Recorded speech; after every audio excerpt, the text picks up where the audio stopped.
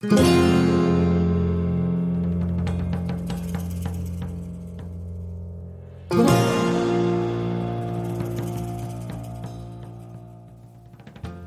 and welcome to The Last Best Hope, a podcast from the RAI, Oxford's Institute for the Study of America and its place in the world.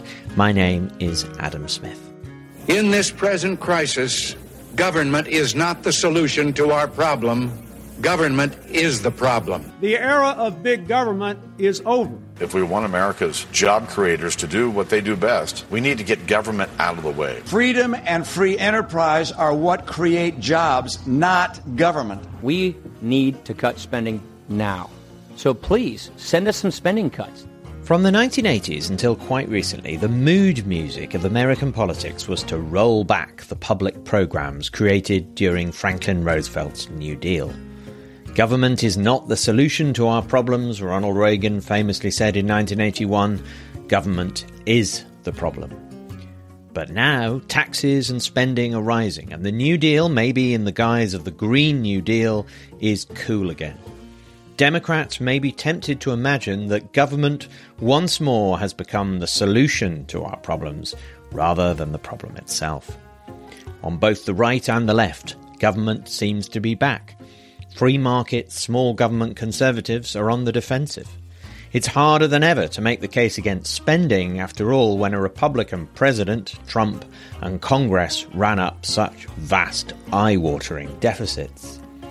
And yet, polls show that faith in government remains low, while vicious polarization, partisanship, stymies any 1930s-style attempt, or 1960s Lyndon Johnson-era attempt, for that matter, to use government to try to bring the country together. To talk about these issues, I'm joined once again by Eric Rauchway. Unquestionably the leading expert on the New Deal era, Eric is a prolific author, including, most recently, of Why the New Deal Matters. And also by Sid Milkis of the Miller Center at the University of Virginia, an expert on the presidency and social movements.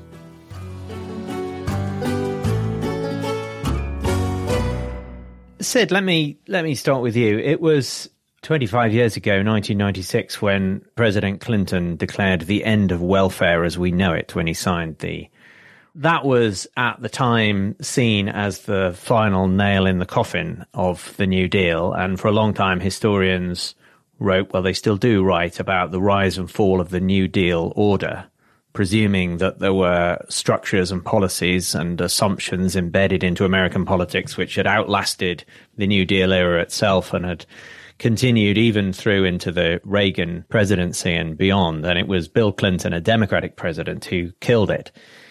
That was 25 years ago. How, Sid, have we got to the stage now where President Biden, another Democratic president, is embracing the New Deal? How did the New Deal become cool again?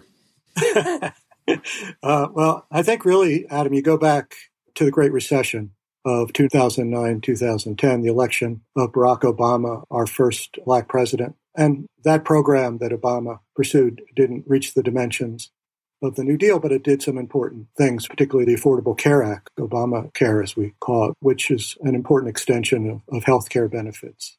The other thing, of course, is the pandemic, which some people say ripped the Band-Aids off of economic insecurities and inequality in the United States. And that was aggravated, of course, by the killing of George Floyd and the Black Lives Matter protests, which really not only brought back some memories of the New Deal, but also the Great Society. So I would say that the New Deal has not only become cool again, but the Great Society has become cool as well. And I think one of Biden's issues, because these programs are very different, the Great Society focusing on race in a way the New Deal avoided race. But one of Biden's challenges is really to figure out the best practices of the New Deal and the Great Society for the problems of our own time. So, Sid, you're talking there about the Great Society was the phrase used by President Lyndon Johnson in the 1960s. And Lyndon Johnson, another Democratic president from Texas, saw himself certainly as the heir to Franklin Roosevelt. He'd come into politics in the aftermath of President Roosevelt and the New Deal. Eric, Sid there's mentioned three interlinked things: race, social protest, a pandemic which has created a sense of national crisis, and the Great Recession, which cast doubt on the viability of the American capitalist system. Would you agree that those are the three elements that have made the New Deal cool again? Yeah, I think that's clearly the big pieces of the puzzle. I think I would add in another thing, which is, of course, that from about the end of Johnson's presidency until around the time that Biden came into office, the reigning paradigm was to be skeptical, I think, of the New Deal, of Keynesianism. I think a lot of scholars now call this neoliberalism, for good or ill. That is sort of the term that we have, is sort of leaning back towards the market and away from public solutions to problems.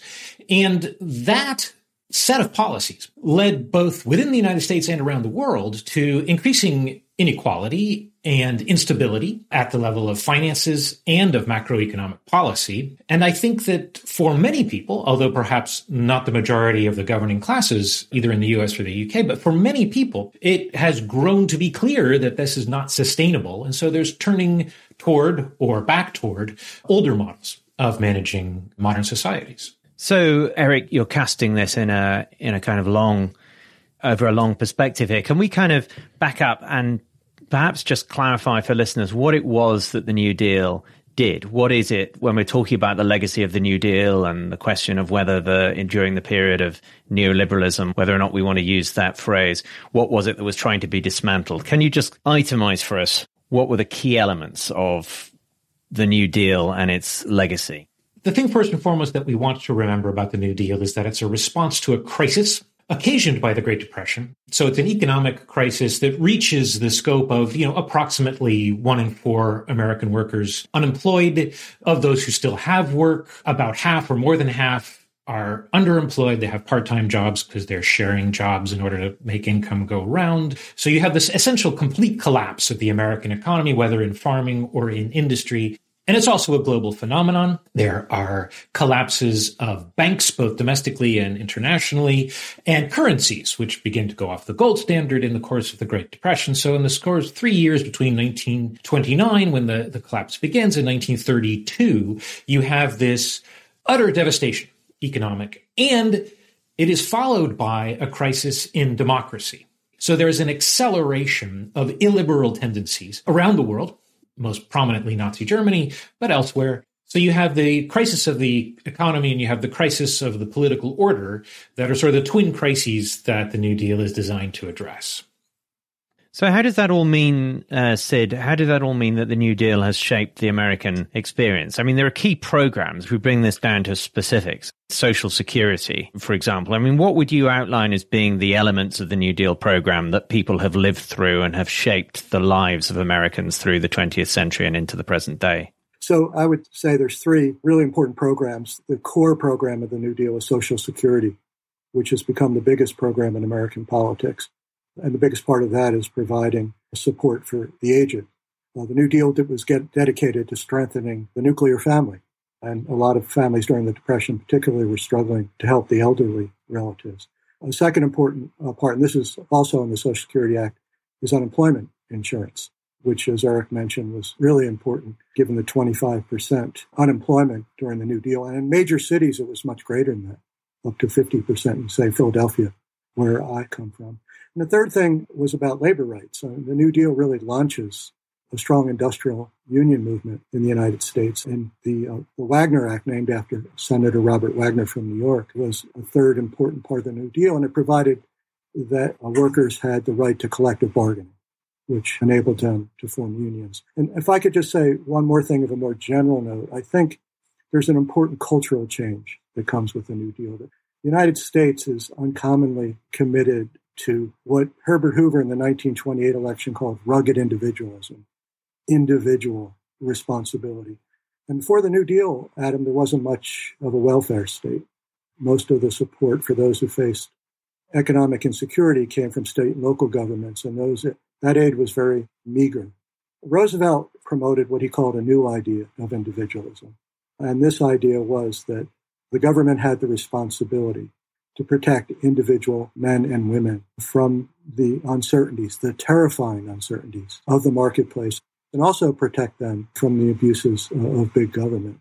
And part of that was a new idea of rights, the right to security, which is at the center of the Democratic platform of 1936, the election that really confirmed the New Deal as an enduring part of American politics. So, Eric, the cultural shift that Sid is talking about there, it's about the idea that government has responsibility for the weakest in society, or that all of us in a society, even in a society committed to capitalism, can fall on hard times, and there are circumstances in which all of us may need a helping hand. Can you talk a little bit about how that has affected Americans' attitudes to government over the years? When were the maximum times of faith in government, and what did that mean to people to have faith in government? And what were the circumstances over the last near century in which faith in government fell to lower levels? Well, I think you put your finger on the right kind of language there. There's a perennial question on the Gallup survey going back to the middle 20th century where they ask, do you trust the federal government, to the government of the United States, to do the right thing? Trust in government question is what they call it. And it was at its peak sometime in the middle 1960s, which I think is sort of where you have the goodwill of the New Deal and the Second World War, and then running into the period of the Civil Rights Movement and the War on Poverty and the competence or apparent competence in standing up to the Soviet threat, as it would have been seen at the time, right? That all of these things had created widespread public trust in government in the 60 and 70% levels. And this begins with the New Deal, that Roosevelt has all kinds of ways that he addresses this question, tries to inculcate a set of values rhetorically. One of the key ones is the concept of interdependence, of course, that he likes to use that word to say that we can't have the economy recover unless it recovers for everyone everywhere, which he ultimately means not only within the United States, but around the world. That he carries that policy into the organization of the Allies' policy during the war in terms of Lend-Lease, and then going forward after the war in terms of developing the post-war agreements, the Bretton Woods agreements, and the other agreements that underlie the United Nations organization, so that you have this architecture of values that are usually summarized in Roosevelt's four freedoms, the freedom of speech, freedom of worship, freedom from want, freedom from fear, that then get incorporated into the Atlantic Charter, the agreement with Churchill, and into other wartime documents as the basis for fundamental human rights. And this is so powerful as the idea of the thing that the Allies fought for. Let's set aside the question of what that's actually what the Allies were fighting for, but that's a very powerful idea. So that, for example, during the 1950s, when Dwight Eisenhower, who's a Republican president, is faced with defiance from the governor of Arkansas in 1957 of a Supreme Court decision, he invokes the concept that we fought for human rights in the war. He takes Roosevelt's mission, he carries it forward as the reason to use the United States Army to enforce civil rights in Arkansas, right? So it's a very powerful concept, and it lasts through this Cold War period, into the Kennedy administration, even into the Johnson administration. And it's really the Vietnam War, and then Watergate, and then a subsequent series of crises, mostly of political confidence, that really kill off that trust in government measure. If you look again at that Gallup number, it falls off a cliff with the so-called credibility gap during the Johnson administration and talking about Vietnam, then with the Pentagon Papers, then with Watergate. And it really just sort of craters in the 1970s during the presidency of Jimmy Carter. There's a brief uplift when Reagan comes in with his sort of bonhomie and his general spirit of confidence. And then it tanks again after the revelation of the Iran-Contra scandals. It comes up briefly again during the Clinton presidency. And then it falls again with the impeachment at the end of the presidency. It comes up a little bit in 2001 with faith in the Bush administration after the attacks and the sort of the rally around the flag effect. And then it falls off a cliff again. And so it remains quite low now. I don't know what the number is, but it's probably in the high 20s or low 30 percentage points. So that effect that lasted from about the time of Roosevelt's election into the end of the Johnson administration, more or less, has then, we've expended all of that capital, if you like, ever since then.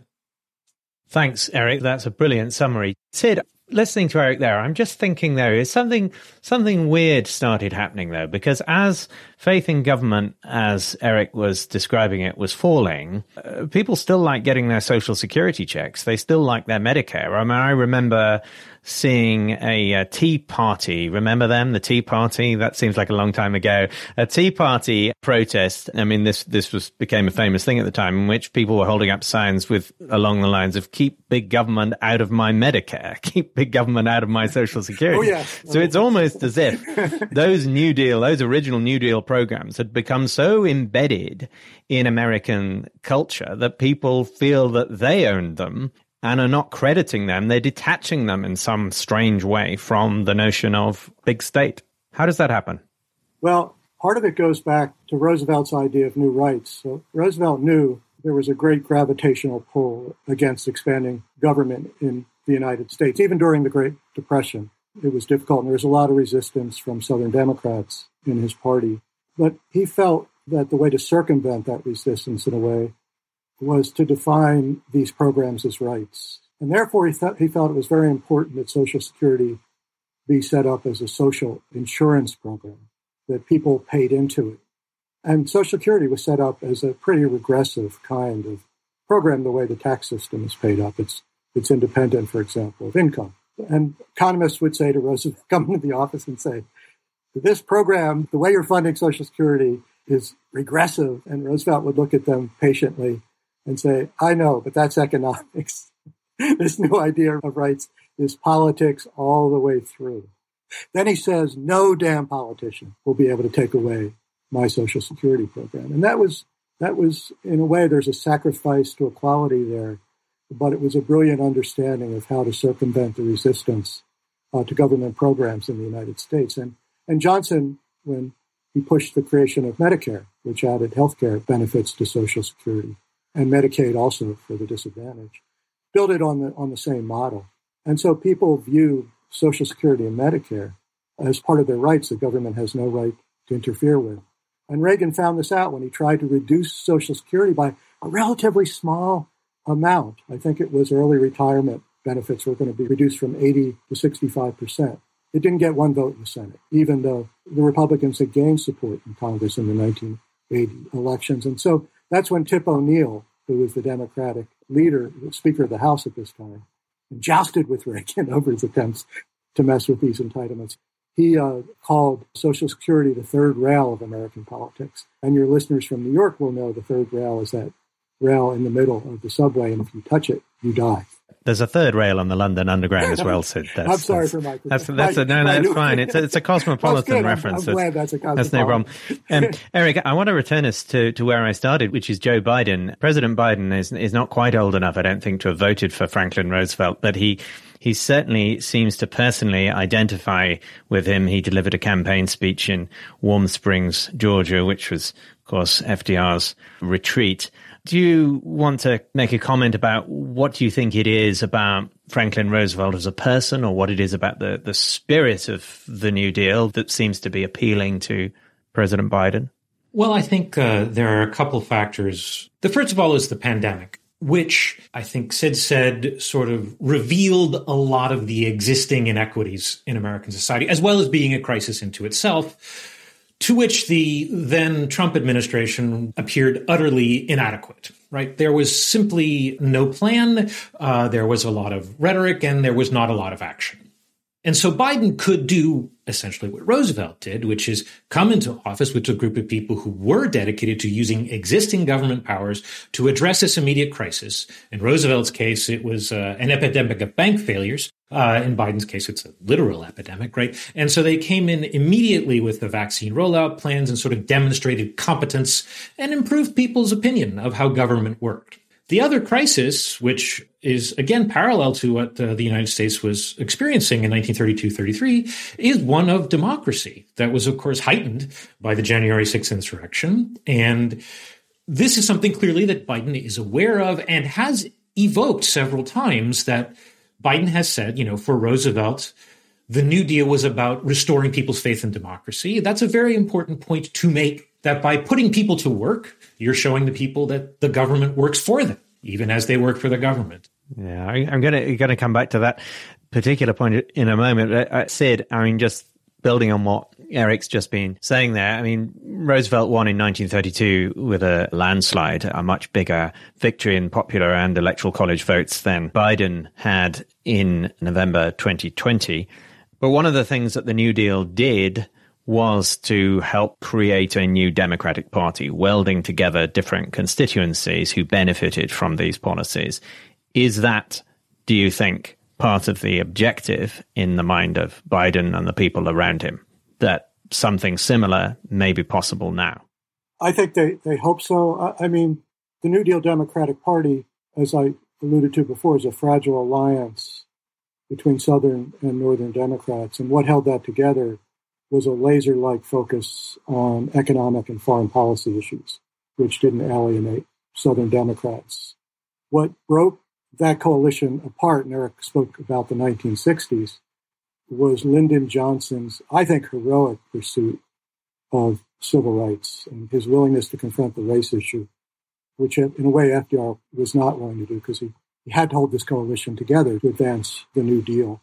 And so the New Deal Democratic Party begins to hemorrhage the Southern Democrats in the 1960s and becomes more a party of disadvantaged cultural groups in a way, and really becomes committed to what people, I think, unnecessarily negatively put it, identity politics, cultural issues, advancing the civil rights revolution, which is extended to immigrants as well during the Great Society, the passage of an important immigration reform.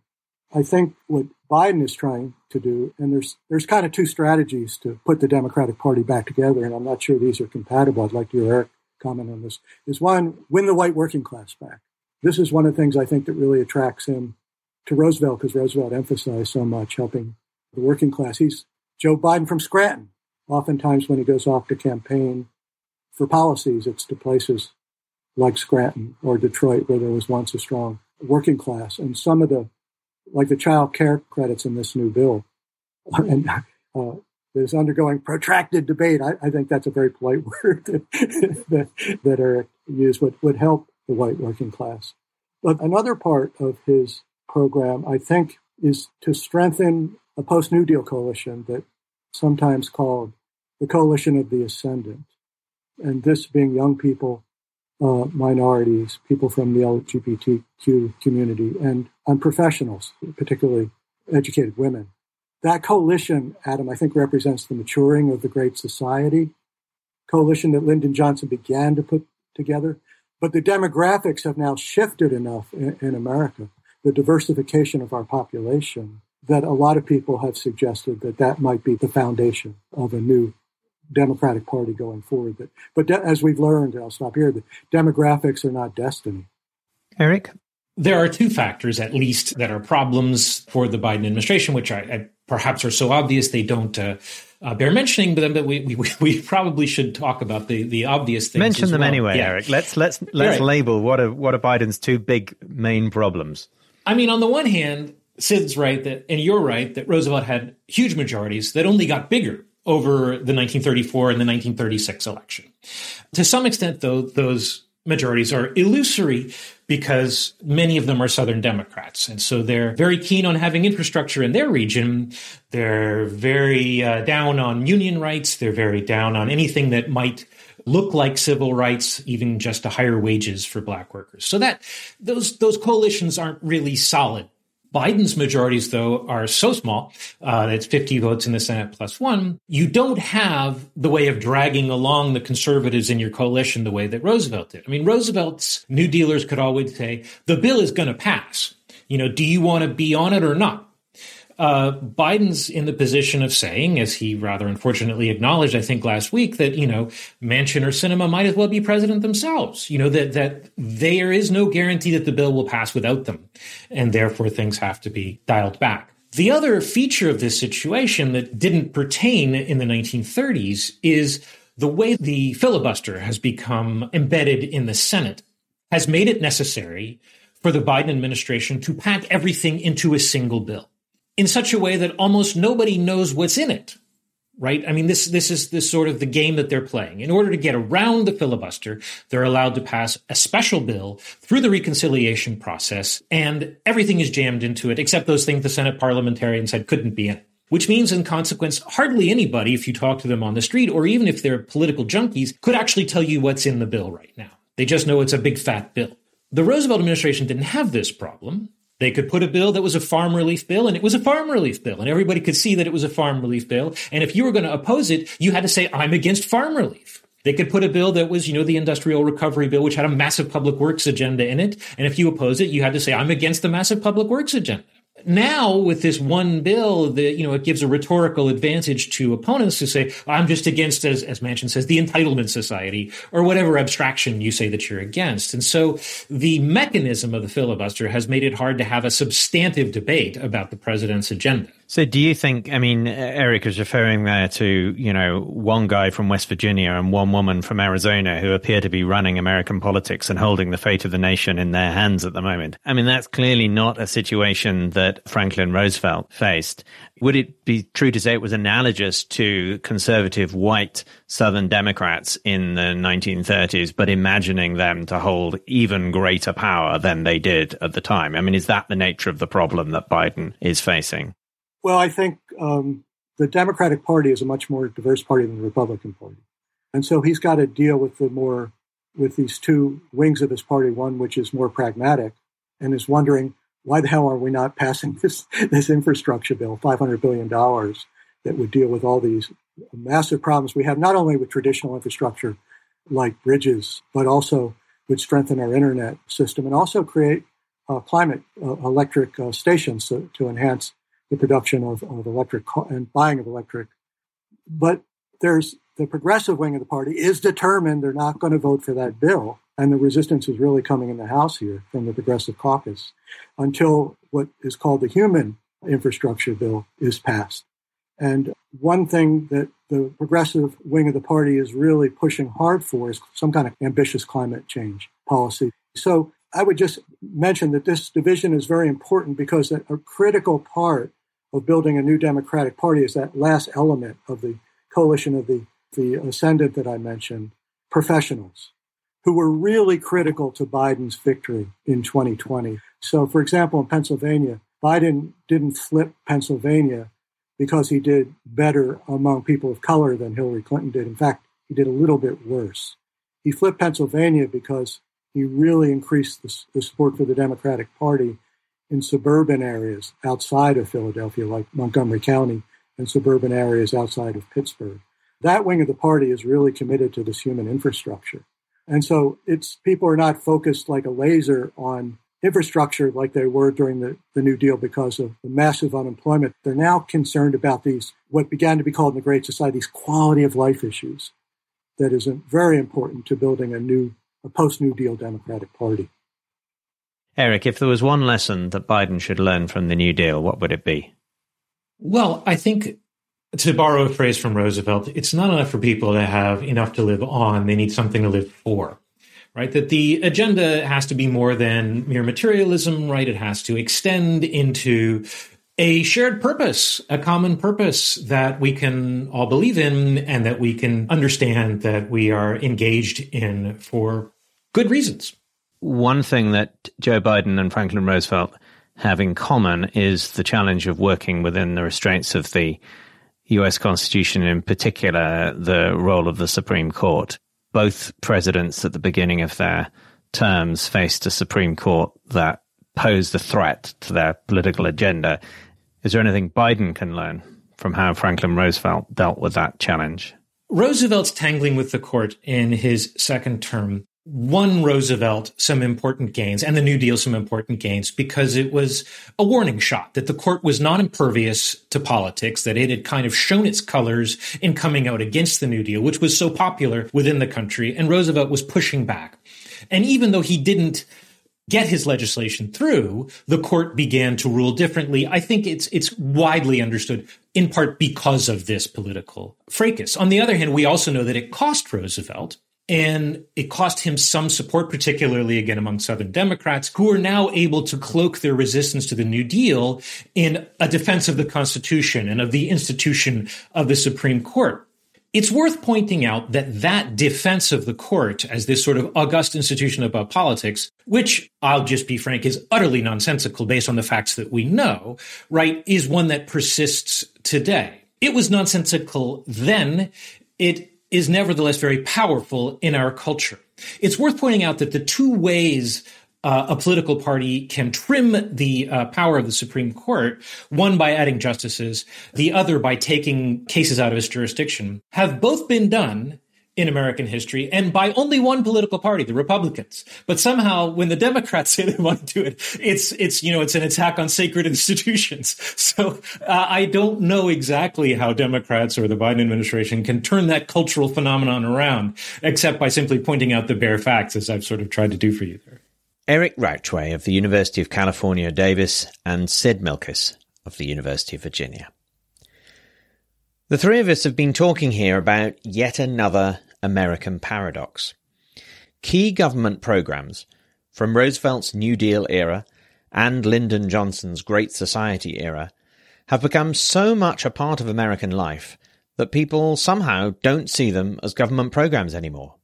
Social Security from the 30s and Medicare and Medicaid from the 1960s are almost as totemic as the NHS in Britain. And yet bipartisan support for them somehow doesn't translate into an acceptance of an active role for government in public life.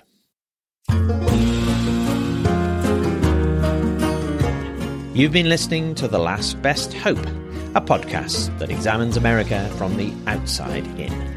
My name's Adam Smith. Goodbye.